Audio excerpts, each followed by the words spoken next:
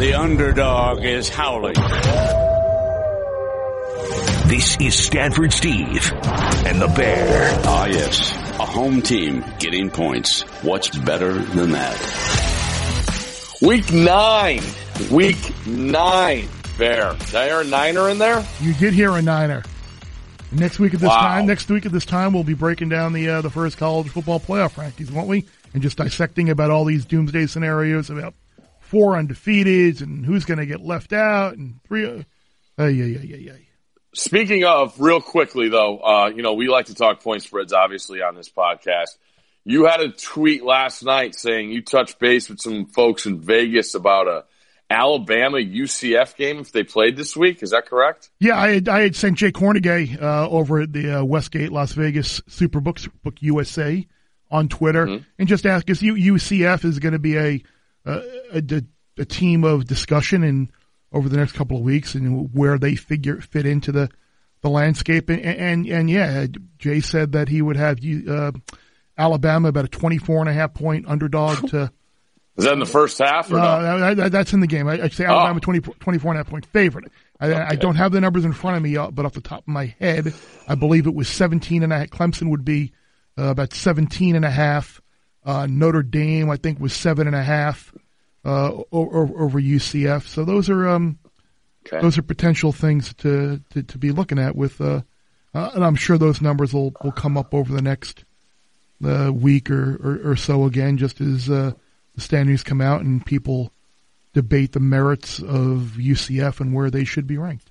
Yeah, absolutely. And thank you to the people in Pullman also. Birch and Barley gave us a nice dinner. How about that setup? Did I not tell you it was going to be that good? Yeah, you did get Birch. How about the proposal that took place in the middle of Birch and Barley last week? We were witnesses to a lifelong prosperity and happiness being proposed there. And we didn't even know. That was a great burger too. That was good stuff. It was. And Saturday exceeded expectations, correct? It was.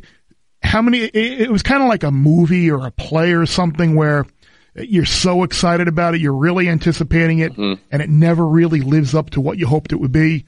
Not only did it live up to everything that we hoped it would be, it was more. And everybody out there was awesome.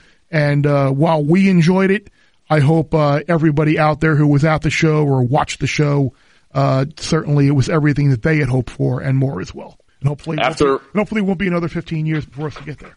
Yeah, correct. And I did my live hit around 10:30 local time Friday night. And then as I was leaving the RV park, talking to some people and taking it all in, I just turned around and I started seeing the sleeping bags on the hill. And I'm like, oh boy, and I walked over there. I just said, this is unbelievable. And the people were like, we don't care about anything right now. We've wanted this for 15 years. And I looked at my clock, it was like 12:30, and they were there until for 6 hours and waiting for you guys. So I knew it was going to be awesome. And then you show up Saturday morning and you obviously got there before I did, but just an unbelievable scene. Shout out again to people in Pullman. We will talk about you guys later in the podcast. We will. Because we got to talk about that game and that line. But we can't go any further in this pod without, it's just a fact, Bear. When I give you my picks and you give me your picks and we have a common pick, I think that pick's been pretty good. We got a little lucky last week with that one from what it was great. I got on the plane in Pullman to go to West Lafayette, the first ever recorded flight plan between Pullman and West Lafayette on a college football Saturday. And I see 10-0 Temple out of the gate. I'm like, perfect. Yes. And then kind of dozed off, head bobbed for a little while on that plane. And, as it does. Got the wireless back and saw, oh my gosh, we're going to lose this one.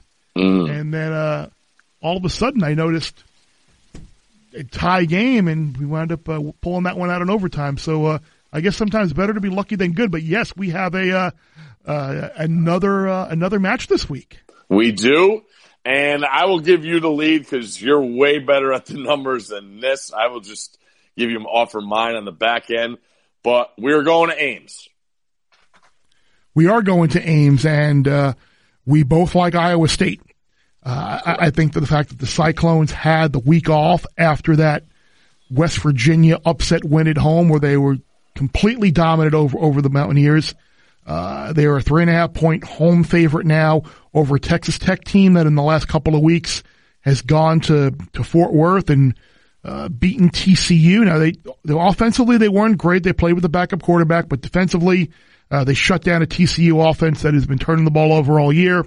Last week, they went back down to Lubbock, completely dominated Kansas, and now they have an Iowa State team waiting in the wings. We made a big deal about how, not we, but I think nationally, like people want to talk about Notre Dame since making the quarterback change and how their offense is so much better and so much more efficient with Ian Book at quarterback.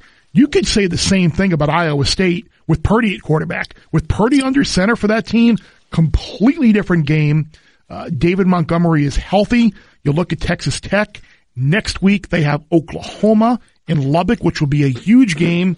And if you go back over the last 4 years, Texas Tech the week prior to Oklahoma, 0-4 against the number, 1-3 straight up, and that includes a blowout loss at home last year to Iowa State. So same type of situation. I think this Iowa State team is for real. I think Texas Tech is good, and they might get Bowman back as well.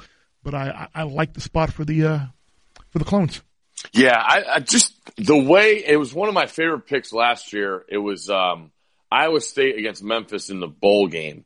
And I just look at Iowa State and all the experience they have in playing against the spread, obviously in the Big 12, and then obviously playing that Memphis game and the bowl game.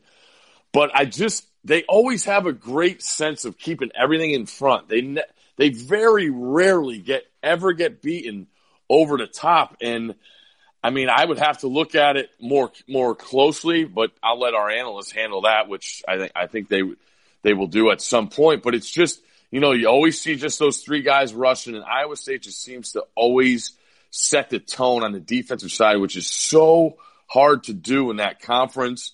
It's an 11 a.m. local kick. You mentioned all the stuff, with Montgomery back and the quarterback situation for the Cyclones. So, yeah, I mean, he's so quickly climbed up the coaches I would love to back list in college football, Campbell at Iowa State. And, I mean, you really got to start thinking this is it for him in Ames. Because, I mean, if other jobs are going to be open, I should say bigger jobs. But I expect a great crowd at Jack Trice. They're always awesome, and I really do like Iowa State here. Yeah, I'm with you. And wonder how many big college football jobs might open up. We were talking about this on the bus last week. Mm-hmm. Last year seemed to be the year where so many of these big jobs opened up, and there might not be as many Power 5 jobs that are going to open. Because of the recent turnover. I think people are kind of thinking Louisville might open potentially if they exercise that payout.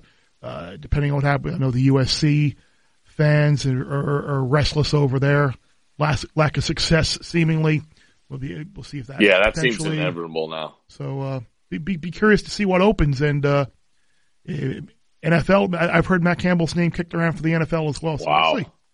Now that's a whole new level. All right, so that's our common pick. It actually works out great. It's a little noon action for you.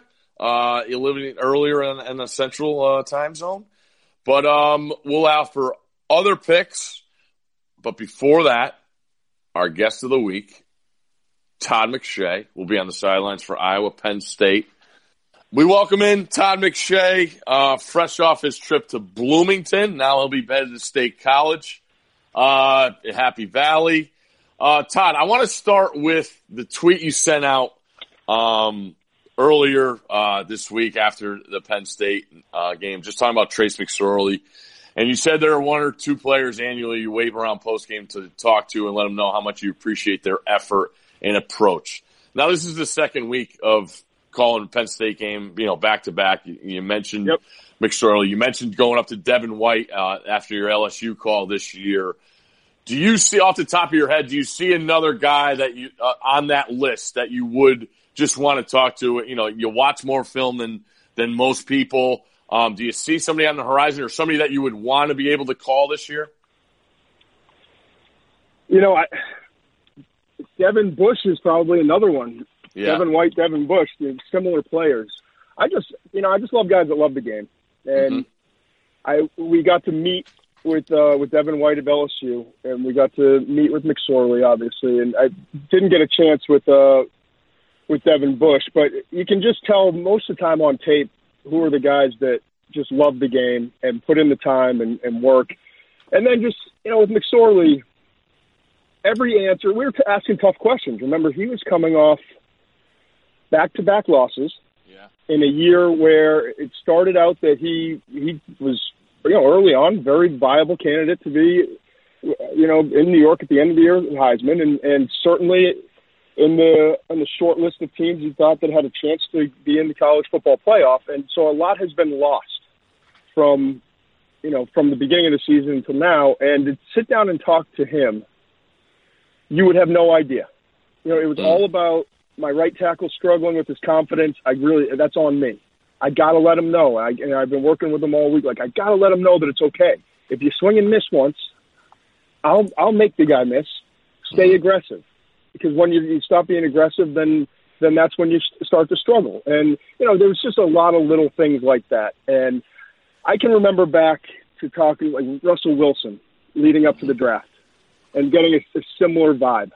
There are certain guys that just get it and that make everyone around them better. And no matter what's going on with the team and who's struggling and what the problems are, the focus is always on, let's go. We got this. And let's be confident. And let's attack and let's go get the next one. Don't worry about the last one. Let's go get the next one. And that's just the vibe I got from him and from Devin White. And it makes that long Friday of meeting with 12 different people and hearing all those phony stories and all the coach speak. And it makes it worth it. Every once in a while, those things stand out. You mentioned Penn State, who, in all likelihood, their preseason goals are now likely not going to be met. But on the other side, Iowa's a team where, they've got the loss to Wisconsin, but the Badgers still have to go to Purdue. Still got to go to Penn State as well. This 3-week stretch for the Hawkeyes here, Penn State, Purdue on the road next couple of weeks, and then Northwestern. It's really in front of the Hawkeyes, and I think Reese Davis hit on it Tuesday night on the ranking show, and I think a lot of people might feel similarly. This Iowa team this year, I think, is better than the one a couple of years ago that was undefeated going to the Big Ten championship game. I totally agree. And I think things are starting to change in Iowa. When you think Iowa, you think old school offensive linemen, Kirk Ferentz, just pound it out, win 7-8 games a year, maybe upset one team, but get upset by a team they shouldn't lose to. I think the hiring of Brian Ferentz a year ago and making him the offensive coordinator and the play caller has really it's changed things. I look at the tendencies and it's not what they used to be. They're throwing the ball on first down. They're still, they're lining up with two tight ends. They're in 21 or 12 personnel with two backs, one tight end, one back, two tight ends a lot. And they look like the old school football team that Iowa's always been. But then all of a sudden it's a reverse. It's a reverse pass. It's throwing the ball on first down and coming back and chipping away on second down. They're just doing a lot of different things.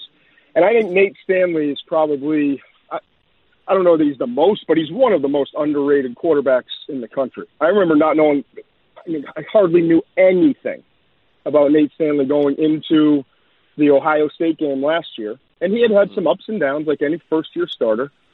But then I started watching the tape, and then I met with him and kind of got to know him a little bit and talk to the coaches. And then they go out and do what they did to Ohio State, obviously help the cause. But this guy's talented, and I think he's an eventual NFL player, and I think he's very much overlooked. So I'm excited to see him against a Penn State defense that's really good, a Penn State offense that has a great quarterback but has been up and down, and the wide receivers have been failing McSorley a lot. So to me, this is going to be, while you think about it and kind of everyone envisions, well, it's Iowa, Penn State, it's 3:30, it's the kind of an appetizer to the big games at night. And I'm not just selling it.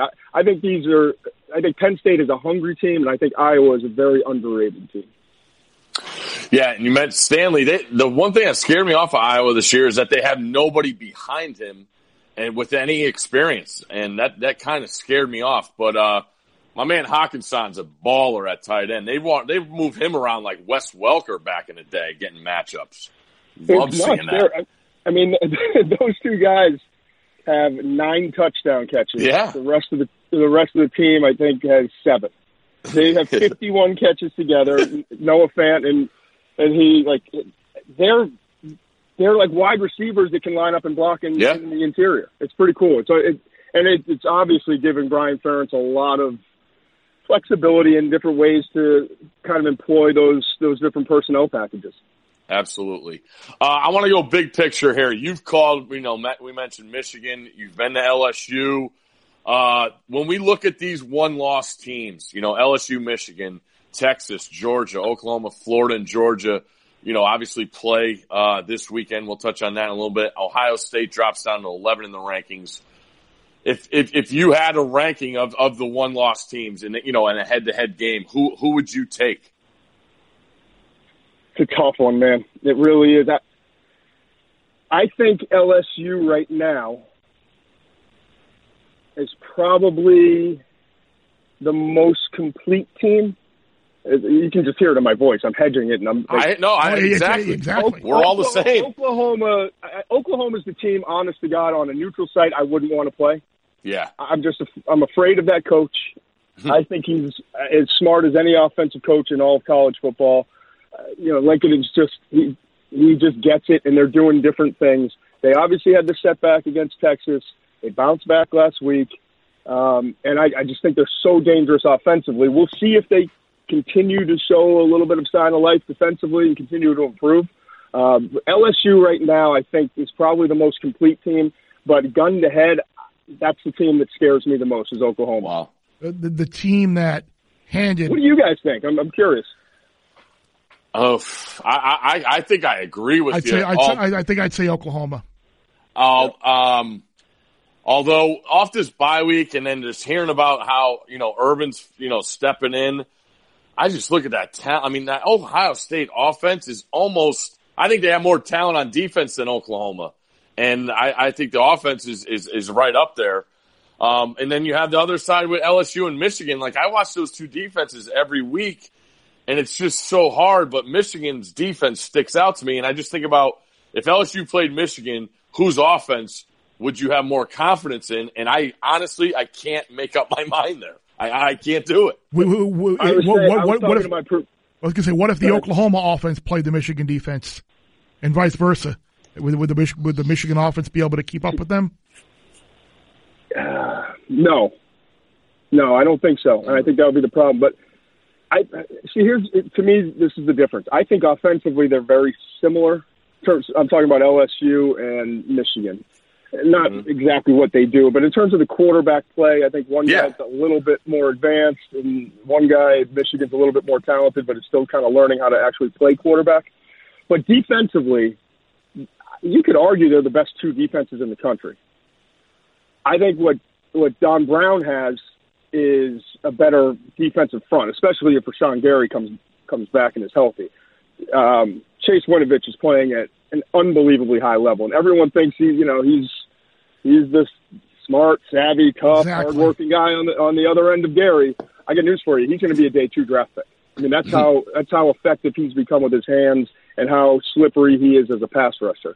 I think LSU though is a lot better in the secondary, and I think what's interesting, and not to get ahead of myself here, but what's interesting is no team in the country so far has tried to challenge Alabama's wide receivers. And these guys are unbelievably talented. It's the most talented skill group that Ed Saban's ever had, and it might be the most talented offensive skill group. I would even take the quarterback out of it.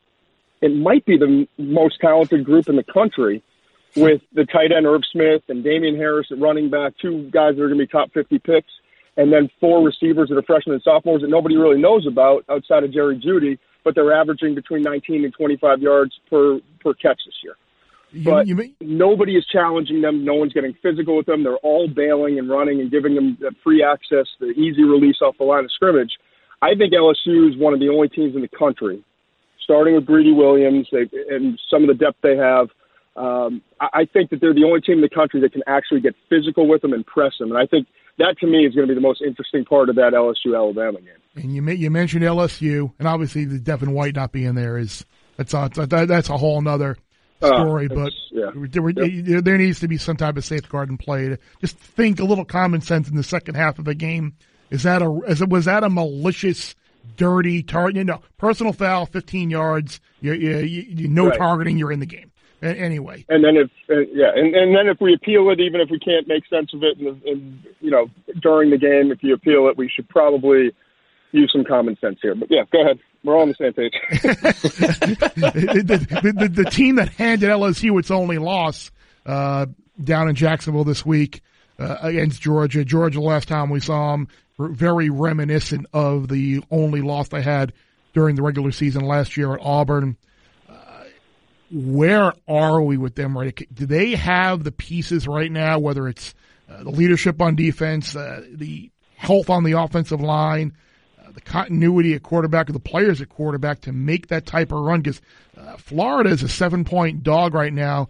Seems to be very appealing to me, especially if that Georgia offensive line isn't going to be any better. I agree.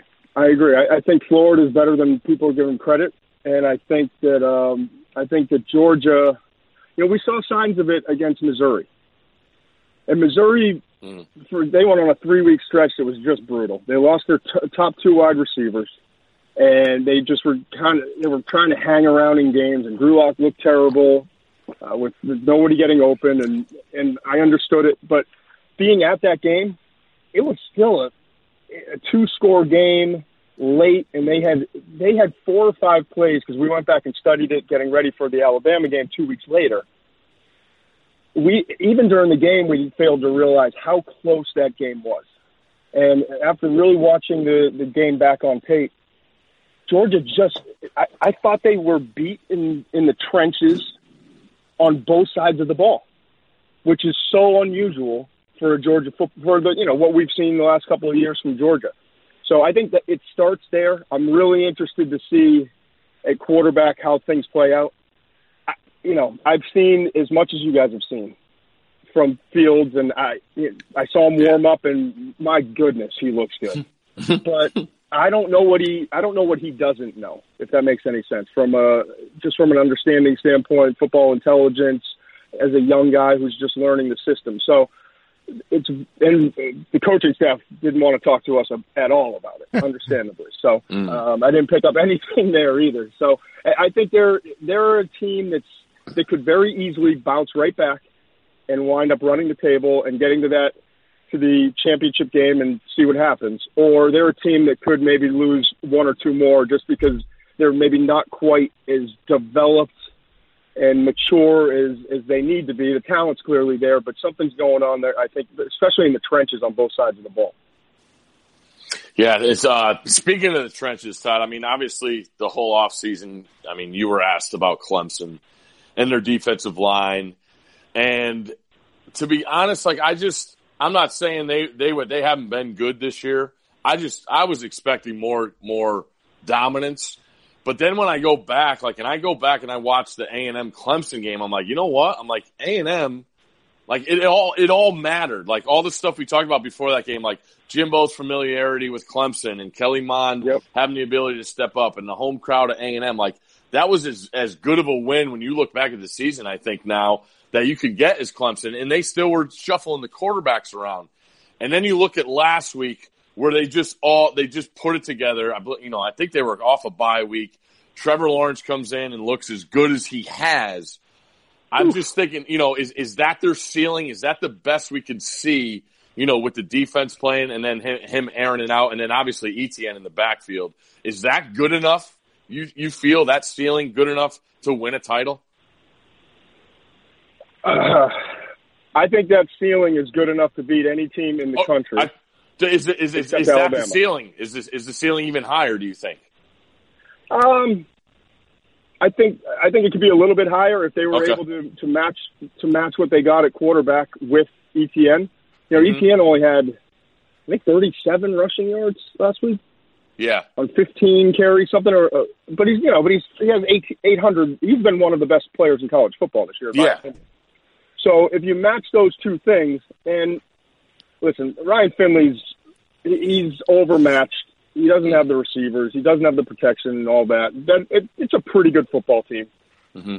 They've been scoring a little bit, but to shut down that team the way they did and to limit the yards per attempt the way that Clemson did, to pick him off twice, a veteran quarterback who's been pretty good with the football, and then on the flip side, to see your young quarterback come out and throw the ball against a really well-coached Dave Doran defense and a physical group up front, I think that, to me, for Clemson, that was, I don't want to say it's their best performance of the year, but it's the first time that they've got their quarterback that they want now in that spot, and he's playing the way that all the hype was, leading up to the season. I think that that's the kind of game that they go back and watch the tape. They got to be pretty happy with what they did. So to me, that's good enough. That game, that performance, is good enough to beat any team in the country but Alabama. I just don't know that Alabama is beatable. That's kind of the bottom line for me in all of this. I don't know that I've seen a team that's that good in all three phases, not as good defensively as they've been, but still damn good. And offensively, one of the better quarterbacks we've seen in a long time with, like I said, I would argue the best supporting cast from offensive line to wide receivers, to tight end, to running back. I mean, it's an unbelievable supporting cast that Tua has around him. I don't know. I watch them and I look and I don't know that any team that I watch is anywhere near this team. Yeah. And what are they, like minus 200 or minus 250 or whatever they are to win the national title? And they'd be about an 8-point favorite over Clemson. So I think you're betting on Tua getting injured and now. Yeah.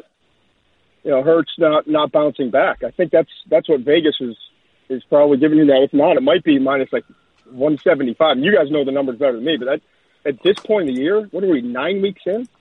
Just imagine that clear favorite. Just imagine if and when they were to win at LSU next week, what are they going to be after next week, after their toughest road game? Like minus 400 to win the title? It's crazy. Yeah, it's crazy. All right, we'll let you go on this one. What's the score at halftime when Alabama goes to Baton Rouge? At halftime? Yeah, at halftime. Okay. Will their undefeated first half line ATS stay intact? I think that's the question. Are they undefeated in the first half? Oh, yeah. It just Vegas keeps jacking the number up, I'm sure, right? Yes. Oh, yeah. And they like we had them against Missouri, and it felt like they were losing. It felt like they were losing. I looked up, I'm like, they had a punt. I mean, the audacity to have to punt. Oh, it's crazy, man. I'll go with 26-14. Oof. Whoa! My guess is that would not be a Joe Burrow putting it up. I mean, 14's okay. 14's a solid first half. The sad part is 26 is, I mean, they balled out in the first half. Yeah, 26. I wonder, LSU might be happy being down 12 without Devin White in the first half. I think LSU might take that. Yeah. Yeah. Todd McShay. Very good, Todd McShay, thank you very much. You can catch Todd, of course, on the First Draft podcast as well, and you can catch him in Happy Valley this weekend with Steve Levy in Greece on the call there, Iowa, Penn State. Bear, how good was that scene in Purdue, man? We talked earlier about just the game day in Washington State, but to go from Washington State, where I started with that scene for game day, with the story and for them to win and the scene that night was just it's a day that you're like, am I really working? It was one of those days in college football. It just lived up to every possible expectation you could have. Yeah, I've spent dozens of days with you guys and amazing scenes and everything else. I don't know that it's ever going to get better than that combo that you have. No, it won't. No chance. No chance. We'll give Greasy and Levy our best. All right, bud? I will, fellas. Take care. Take care, guys. Right. What Augusta is to golf, Wimbledon is to tennis, and Keeneland is to horse racing. Located in Lexington, Kentucky, the horse capital of the world. Keeneland is a National Historic Landmark surrounded by rolling bluegrass. The Keeneland Fall Meet is currently running, but it ends this Saturday, October 27th, and hopefully I can have a big closing weekend on my On the Wire account there. Some of the sport's best horses race at Keeneland. Many will be running in the Breeders' Cup World Thoroughbred Championships. Keeneland offers big pools and full fields for better. And they're right about that. The Keeneland late pick 5 is among my favorite wager out there. With the Keeneland Select mobile app, bets can be made online, anytime, anywhere. Along with Keeneland's fall meet, wagers can be made all year long on tracks around the country, including the Breeders' Cup and the Kentucky Derby. On Twitter, Keeneland handicapper Jeremy Plonk, who's a very sharp guy, may I add, tweets out his picks every day from the Bet Keeneland handle. Wagering accounts cannot be opened by residents of all states. See KeenelandSelect.com/terms for full eligibility terms. Thanks again to Tom McShay. Always great catching up with him. Worked with him, obviously, for years on the old College Game Day radio show. And, Barry, you've done plenty of work with him on Game Day. I mean, it really just shows he looks at things like nobody else can, and it's why he's so good at what he does. But now, for what you are really good at, for what you do, that made no sense. But it's got to come to an end.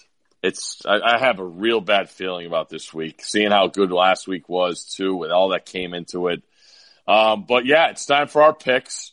And also, again, before all you Washington State people get mad at me, I'm sorry for not bringing you up in the one-loss stuff with Mr. McShay, but I still think you have a lot of work to do. And what we're going to do is we're going to start this week.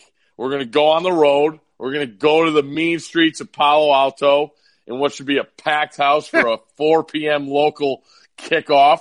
I've looked at this game a bunch the last couple years.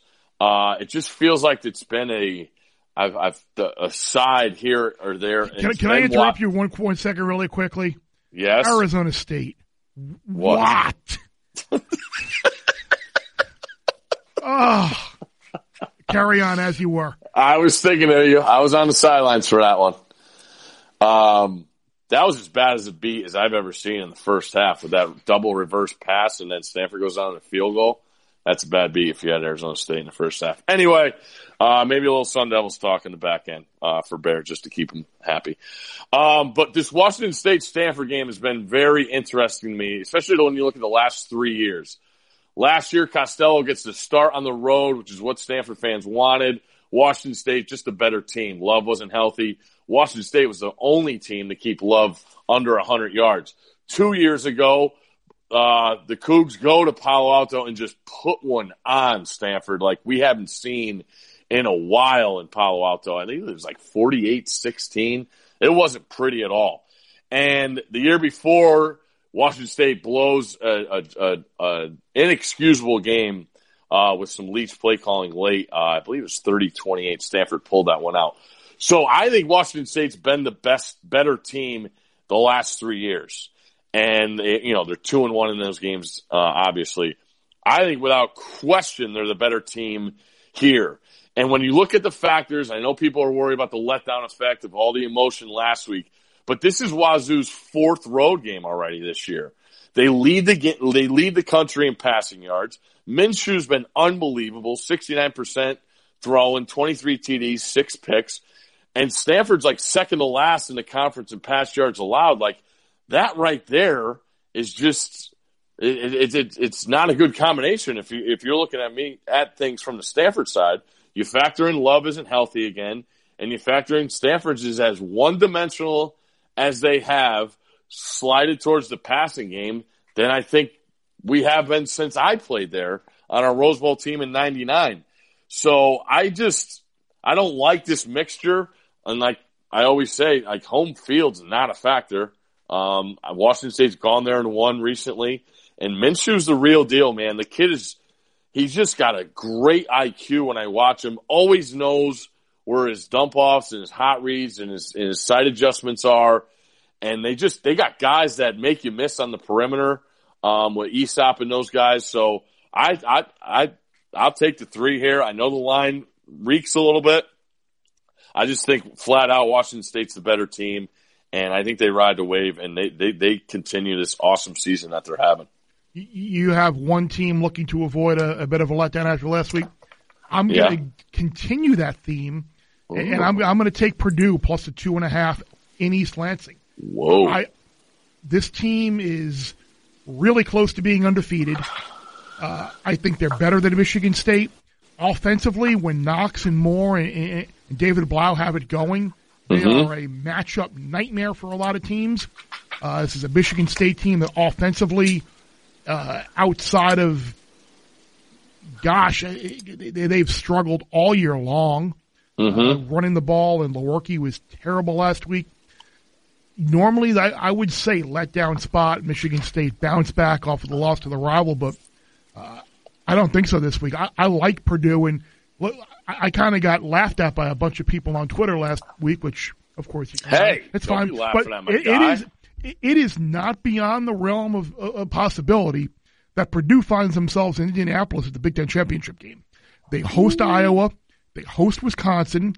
Wisconsin still has to go on the road to Penn State as well.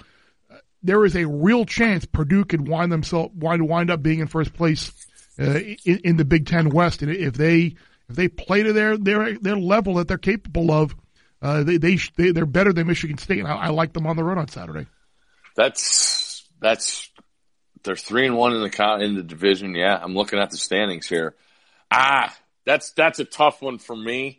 I'm rooting for you. If that's in my college football picks, pools I'm in this week, I think I might have to lean Sparty there just because of the nuances that are going into that one. But man, we backed it up right there. Wazoo and Purdue, you were at both places last week, as you mentioned, with McShay. Those are the two best stories in college football, I believe.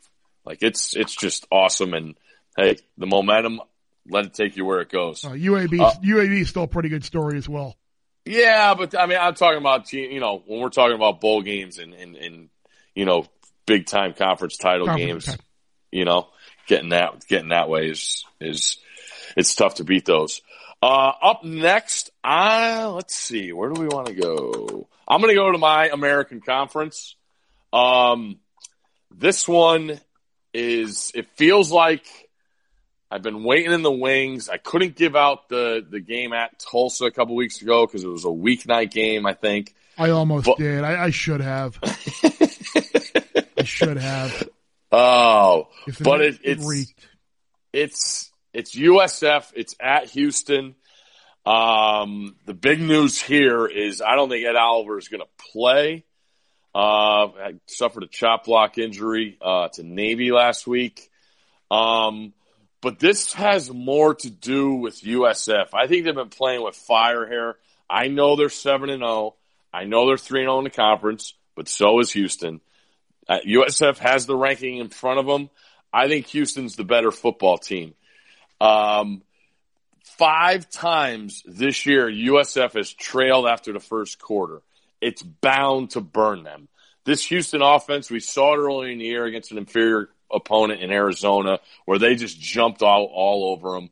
It's a 3:30 Eastern kick. The place would be a good atmosphere. Houston's been good in building that thing with Major. Derek King has been as impressive as anyone. When you look at the ability to throw and run in that spread offense, he's rushed for 9 scores, thrown for 23. I saw Charlie Strong compared him to his quarterback from last year, Quentin Flowers, but Derek King's way bigger. And I just the speed. Obviously, Bryles is the OC calling things, and they play as fast as anyone. I just think it's about that time for USF. I think they've been. I mentioned they've been not what we thought, but they've still been able to get wins. Credit to them. I just think it's a tough spot. I'll take Houston minus 7.5 here. And the line is telling you to take Houston. I went back and looked. Is that good for me, though? It is good for you. Okay. In the last 40 years, unranked teams versus 7-0 or better teams, there has not been a single instance of an unranked team being favored by more than a field goal over a team 7-0 or better in the last 40 years. So this has never happened? This has never, at least as far back as I have data for, you've never had an unranked team favored by a touchdown over a 7-0 team. And the previous was a field goal. I mean, I think that the line is telling you all you need to know about what the only side in this game you can play is Houston. All right. Well, I got another one that sort of looks like that. And I think if it's the same type of theme, go first, buddy. If it's the same type of theme, I have another note for you on that, and I think you'll like that one just as much if you're going the way I think you're going. All right. Well, you'll have to wait. That's the tease. I'm going to start my day in Jacksonville, and I am going to end my day in Stillwater. I knew this one was coming. And how can you not take Oklahoma State plus the 3.5 at home? Coming off of how poorly they looked in their last game, week off. Ellinger is such a huge part of that Texas offense. He is not 100%. If he does play, he's such a key factor in the running game. He is going to take a pounding on that shoulder. Look, Texas is a good story. They're buying in. They beat Oklahoma. This is still a team, though, that 5 of their 7 games have been one-score games. Another one, they find themselves in close games. They were in a game, Kansas State, that they wound up winning. The Tulsa game was a touchdown game. They're not at the level yet of Texas's back, Mac Brown, heyday type games. This is a really good spot for Oklahoma State. And go back previous 3 years, they've only been a home dog twice. Beat Boise State earlier this year by 23. 2016 beat West Virginia by 17. Texas has been a terrible favorite lately, 1-6 against the number of their last 7. It's a small number, so basically you're taking Oklahoma State. You're taking them to win the game, and I think they will. Wow! And Oklahoma State's wearing the Barry Sanders uniforms from '88. Can Barry dress? I don't think so. I think all that eligibility is gone. But man, Google their uniforms for this week. They are so mint, man. And Oklahoma State's one of those teams now that's just gotten into sometimes you turn it on, you don't even know who they are because they wear a different uniform every week. Correct. These things are so proper. They will play well in those uniforms. But that's as smelly of a line as I have seen all week. I have a feeling someone else I know will be giving that game out too Thursday evening on a winter segment that is on ESPN after midnight Eastern. Moving on. I mentioned it. I have a game that's kind of like this Houston USF game, and it's going to the SEC East. And it's going to Farrell Field. It's 4 p.m. It's on the SEC Network. It's Kentucky at Missouri. Unranked Tigers, 4-3 on the year, 0-3 in the SEC. 0-3 in the SEC are a 7-point favorite to the visiting number 12 ranked Kentucky Wildcats at 6-1, 4-1 in the SEC. This is one of the lines. It just doesn't make sense to me. Give me a nugget, Bear. Not a chicken nugget. Give me a good news nugget. If you go back the last 40 years, there have been 8 instances where an unranked team was favored by at least 6 points over a top 12 team. Those 8 teams are 8-0 straight up, 7-1 against the number. And the only team that didn't cover, how about this? A great little note here.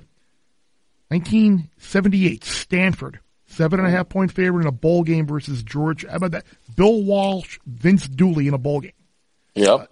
Last game to fit this mold was a 2006 bowl game between unranked Tennessee and number 12 Northwestern. The Vols were an 8.5 point favorite, 145-6. If you want to limit it to games actually played on a home field, all 6 teams that were unranked played their game on a home field, were at least a 6 point favorite over a top 12 team. All 6 won, all 6 covered. Give me Mizzou. I don't need to say anything else. Kentucky can't throw the ball. Mizzou, actually, McShay talked about how brutal their schedule has been for that 3-week stretch. Mizzou only allowing 131 yards on the ground. That's 35th in the country. And I was blown away by that, which made me even feel better about Missouri because all Kentucky can do is run the ball. They're on the road. Mizzou, let's get fired up. We got a little construction in one of the end zones. But, hey, let's get after it and get a win here for Mizzou.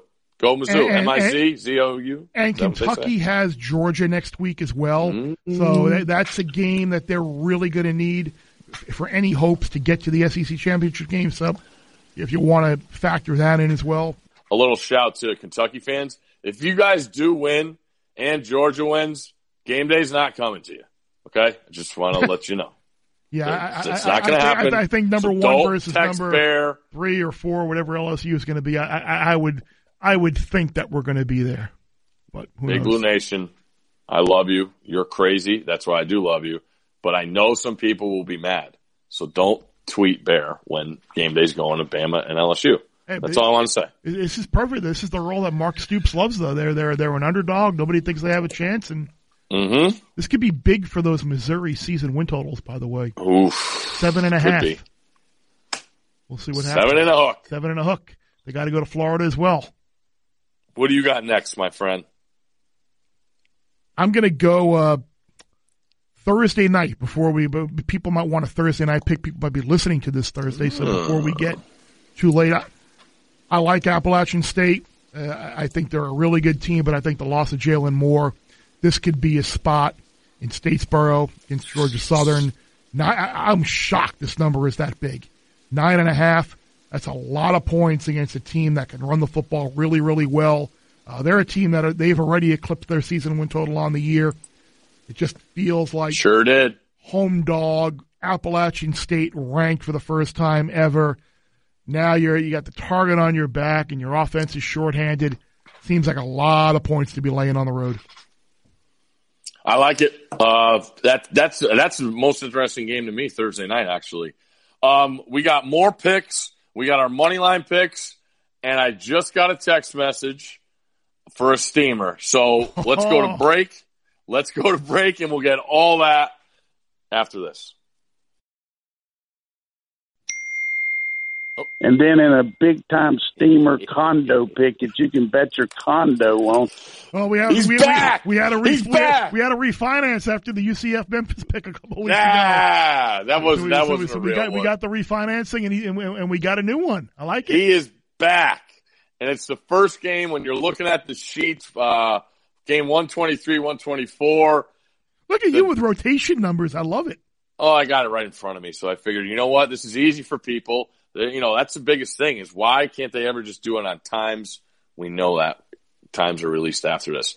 But the condo steamer, it's official. It's back after a bye week and a loss. We're going to get back on track. Coach D, Middle Tennessee State, Blue Raiders, -4 against Old Dominion. Take the Blue Raiders, he says, and it's a steamer. How about ODU? The only 2 games they've won this year as a massive underdog against Virginia Tech, and that ridiculous finish last week. Yeah. That can't be repeated, right? Oh, man, about as random as you can get. Good call. What do we have here? Do you have another pick to give out? I have 2 more. I like Nevada. I had Nevada last week at Hawaii, won easily as an underdog. Yeah. And I'm going to come right back with Nevada as a home underdog, 2.5-point home underdog. Again, a San Diego State offense that's shorthanded. They haven't been a good favorite all year. Nevada's offense with Ty Ganji is a completely different animal. Put up a bunch of points on Hawaii. Played well. They played well lately with him in the lineup, and I think San Diego State is a small road favorite. I like the Wolfpack 2 words to get a home upset win. All right. Napoli is on the board, by the way, in Paris. Oh, really? Yeah, yes, you can tell as we're taping this right now. I have PSG and Napoli with a big away goal at PSG. I didn't see who got it, but Champions League. Check the box scores, people. We'll check the box scores. And go ahead, your final. Oh, so you're done. I have a couple leans here. I mean, I'll give them out. I'm not sure if they're going to be official in the column. Well, I can go my and the last one. No, they're quick. The last one I think is the one that I like the most.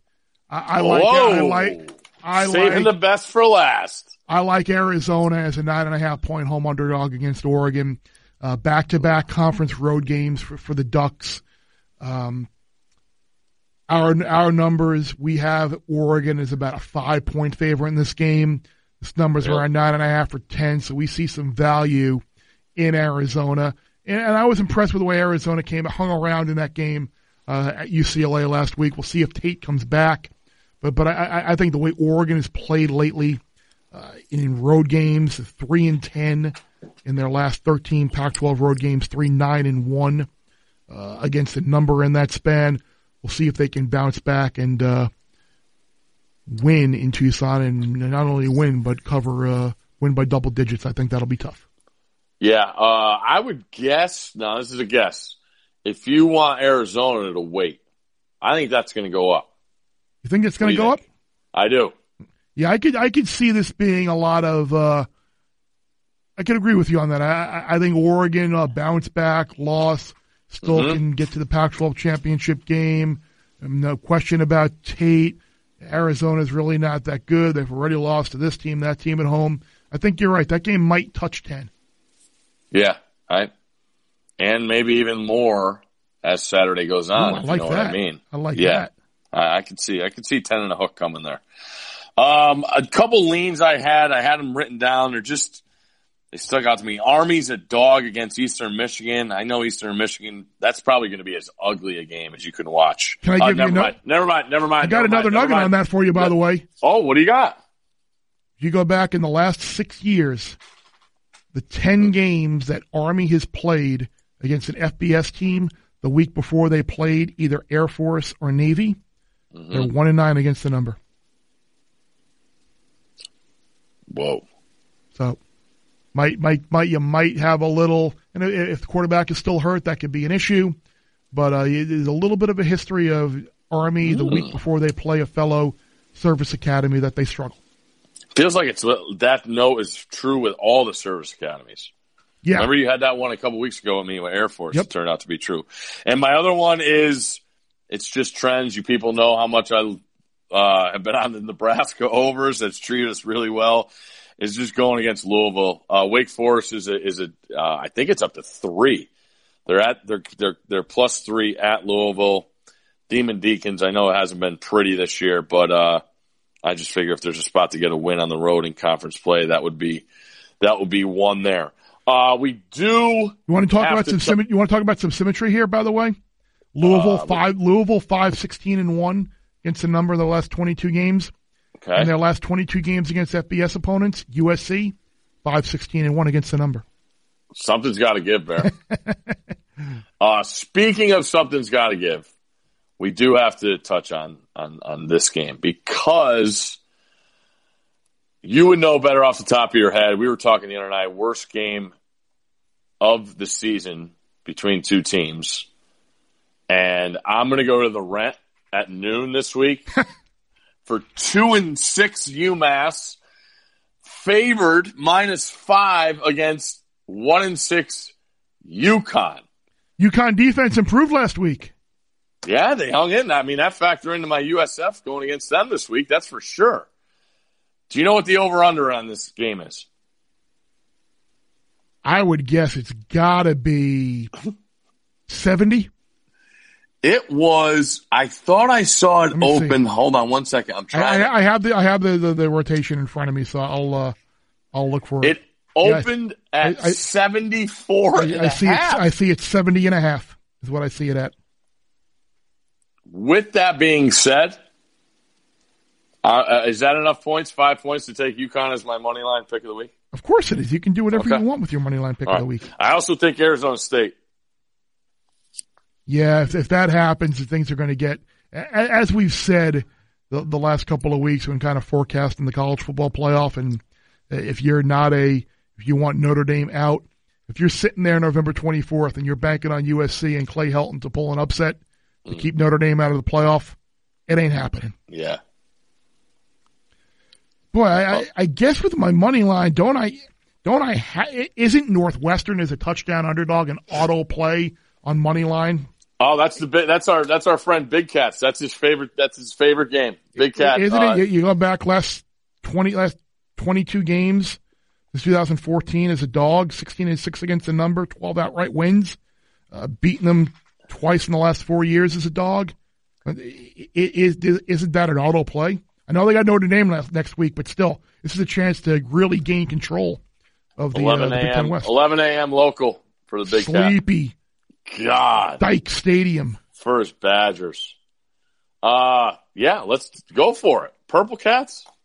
Perfect. All right, so you're in for Northwestern. Yeah. Okay.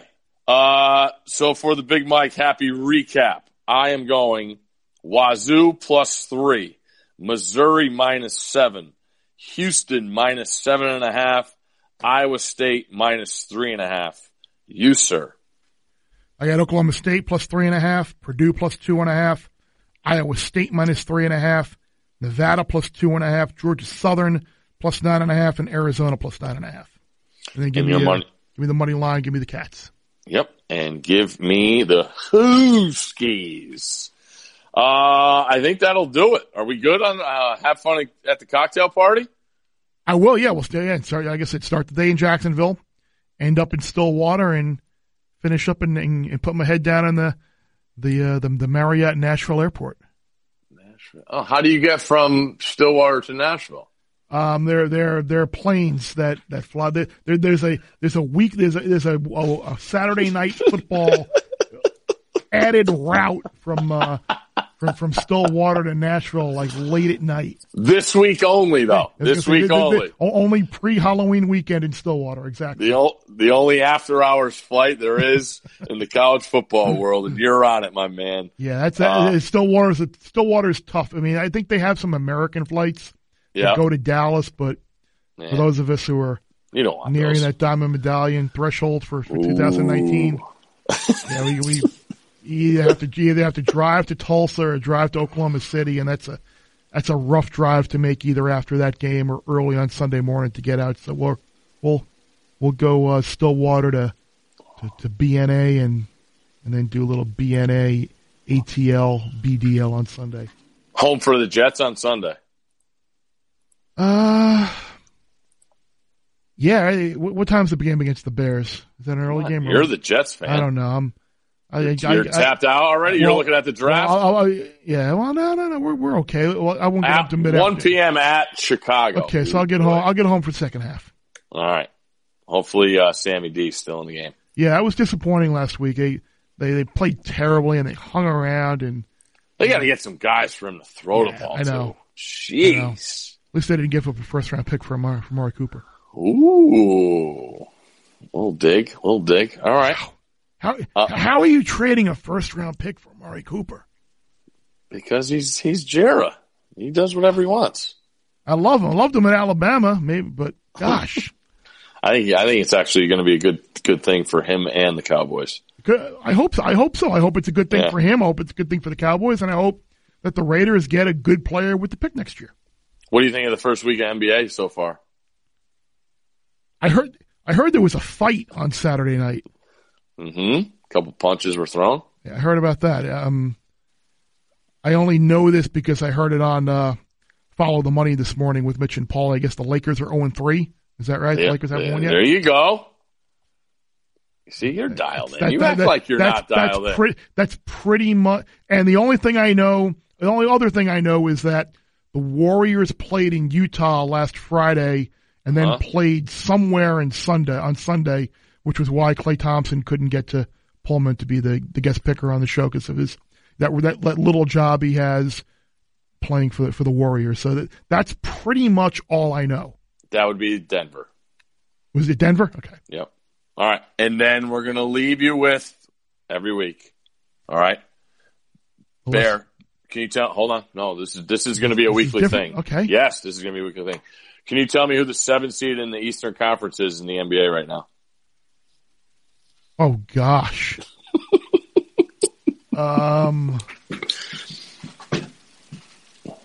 Orlando.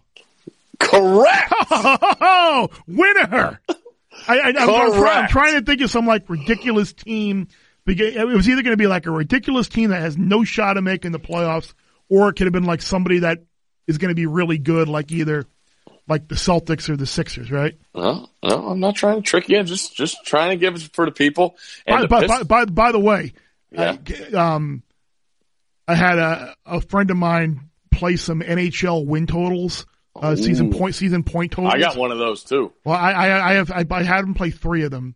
I said go Vegas Knights under 99.5. That's the one I have. Blues over and Panthers over. The 2 teams tied for the most overtime losses in the NHL as far, the Blues and the Panthers. How about that for luck? Oh, yeah, that's cringeworthy, man. I've learned very quickly about those, and also when it goes to overtime now, because those overtimes don't last long. You got to take care of that puck. We'll balance that out though. Georgia Southern we're over, Buffalo we're over. ODU is going to be a loss. Wyoming will be a loss, but Auburn's an under. Central Michigan's about to be an under. Sunja's about to be an under. So we're doing okay. I'll just say the red bandana game means a lot to me, buddy. I think you're going to be on the right side of that one. I think you're going to get the win that you need. We'll see. I hope so. You should go there Friday night. You should go there Friday night and then just drive down straight from Chestnut Hill to the Rent on Saturday. That's a double dip right there. I wish it was the other way around though, because I'm more fired up for UMass UConn. You remember that old rivalry? Remember when Cal Perry and Calhoun wouldn't play each other? That's why they're playing. Correct. They said, "Hey, you football teams play." But all right, I think that'll do it. Bear will be at the cocktail party and Stillwater. Take us away, Bear.